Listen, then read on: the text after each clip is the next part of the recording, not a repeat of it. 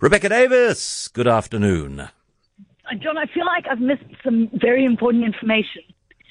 How dare I ask how this injury occurred? It involves an erotic dream, so I can't go into any further detail. I'm sorry. Please do not. Thanks for your sensitivity. And I know that the information I want from you I am not going to get, but I did speak to Kevin Bloom last week about the team of 9 that is looking into the Eskom intelligence, the first tranche of which was shared with us earlier this week. And I know that you're working on it. Well, you've told me that you're working on it. And is there anything you can tell us about being part of that team? So I, too, have been given extremely strict instructions not to talk about anything except in broad terms, which I will. I think this is what I want to say about that. So, as you've mentioned, the Eskom intelligence files are this sort of, I suppose, a dossier of information related to operations at Eskom, but in particular to the criminality that has been happening there. It is information that still needs to be largely verified. Well, some of it is in the public domain and has been put together. Other bits remain to be verified, or at least corroborated in a way that means it can be published without legal action, which is why we have to be careful. But this is what I think they reveal, John. For years, we've been told that the problems at Eskom are largely the result of inadequate maintenance at power stations, due to, the departure of various skilled executives and various sort of state capture, cadre deployment reasons and the like.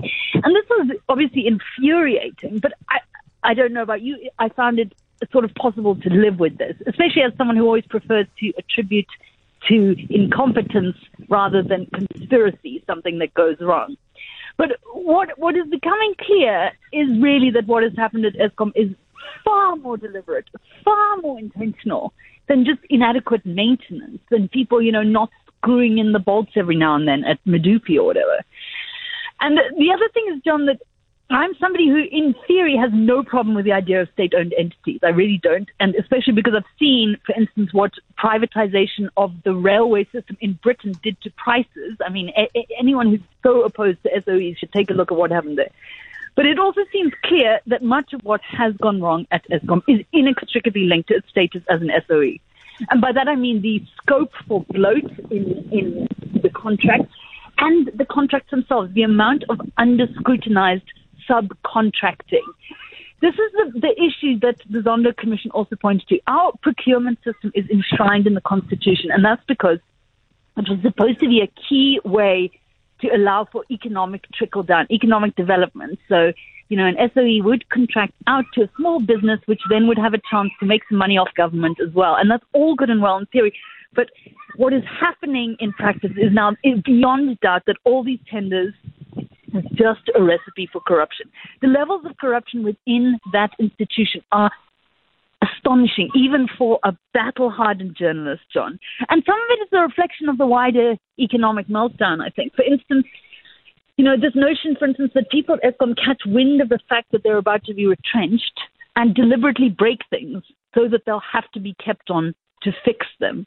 So it's kind of guaranteeing themselves this perpetual Sisyphean employment, which is kind of madly depressing if you give it more than 2 seconds thought.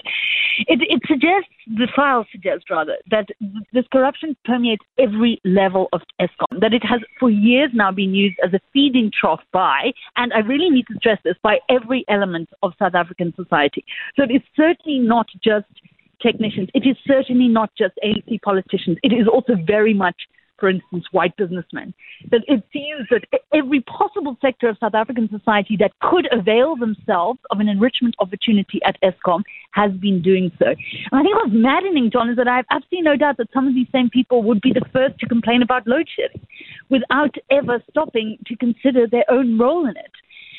I hope that someday we will simply be able to publish a list of every single person who has contributed to where we are in terms of load shedding, because I feel so viscerally that they need to be shamed on a national level. Yeah, I mean, Andre de Ruyter in that interview with Annika Larsen said 1 billion rand a month is being lost at Eskom. And it does appear as if his 3 years did see some attempt to rein that corruption in and perhaps had some success. So if you go back to 2005, which is when it started to happen, and you go, all right, so it probably started a bit smaller than R1 billion a month, but then there was probably a significant 7 or 8 year period during the height of state capture where it was considerably more than R1 billion a month. But let's equalize it out at R1 billion a month over 18 years. You know, that is what, $216 billion, which has been stolen through the operation of Eskom. And it becomes an incredibly depressing exercise to think about how much good could have been done in terms of infrastructure, providing opportunities for people, decent sewage, street lights, fixing potholes quicker, if that 216 billion rand hadn't been stolen from Eskom. I mean, there's no way to put a positive shine on this. It is grimly depressing. And I think my colleague Stephen Curtis was absolutely right when he wrote in Daily Maverick earlier this week that the most astonishing thing has been the ANC's response to this. I mean, even today we saw Enoch Godongwana, the finance minister, again piling in on Andre de Ruyter, saying, we expect better from a CEO. In what world can this be a responsible response to somebody who appears in all good faith to be whistleblowing on this institution? I mean, the message it sends is just terrifying in terms of, just about whistleblowers alone, but also just the lack of introspection among the ANC, the inability to countenance the possibility that this could be correct is truly frightening, I think. And then on a much happier note, thank you very much for that Twitter thread to which you alerted me. A Merriam-Webster Twitter thread. Over to you. It's gorgeous. So John and I have discussed this before. Words which lack an English translation, which is sad because in other languages they seem to be such useful concepts that you immediately think, why doesn't English have a word for that? Merriam-Webster, the dictionary, invited people on Twitter to give their suggestions of their favorite examples of these words this week, and I have collected a few for us, John. The Japanese word fundoku, which means to acquire books and let them pile up without reading them. I suspect you are guilty of some level of fundoku, John. The German word Kabelsalat, which means cable salad, when all your cables, your chargers, tangle up together. That is Kabelsalat.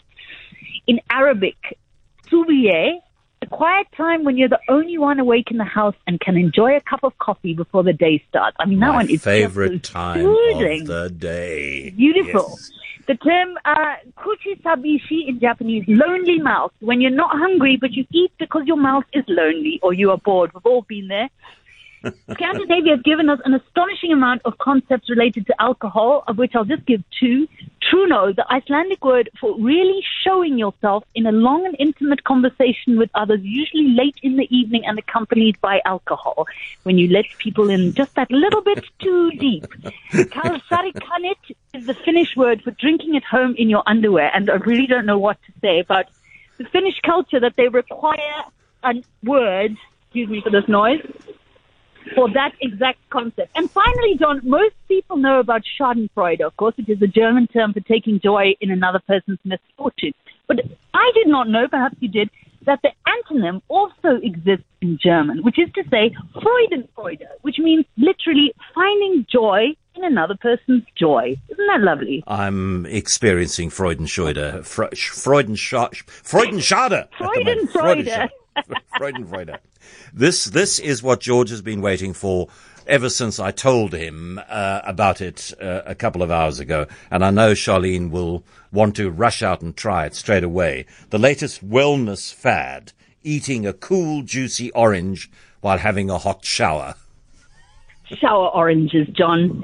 First surfaced on Reddit in 2015. There's now an entire shower orange subreddit, but it recently came to the attention of a wider audience on TikTok. This is a very simple wellness fad. You stand in a hot shower, peel and eat an orange. It suggested that you put the peel on the little shelf where you'd have your shampoo. What is the appeal, I hear you ask?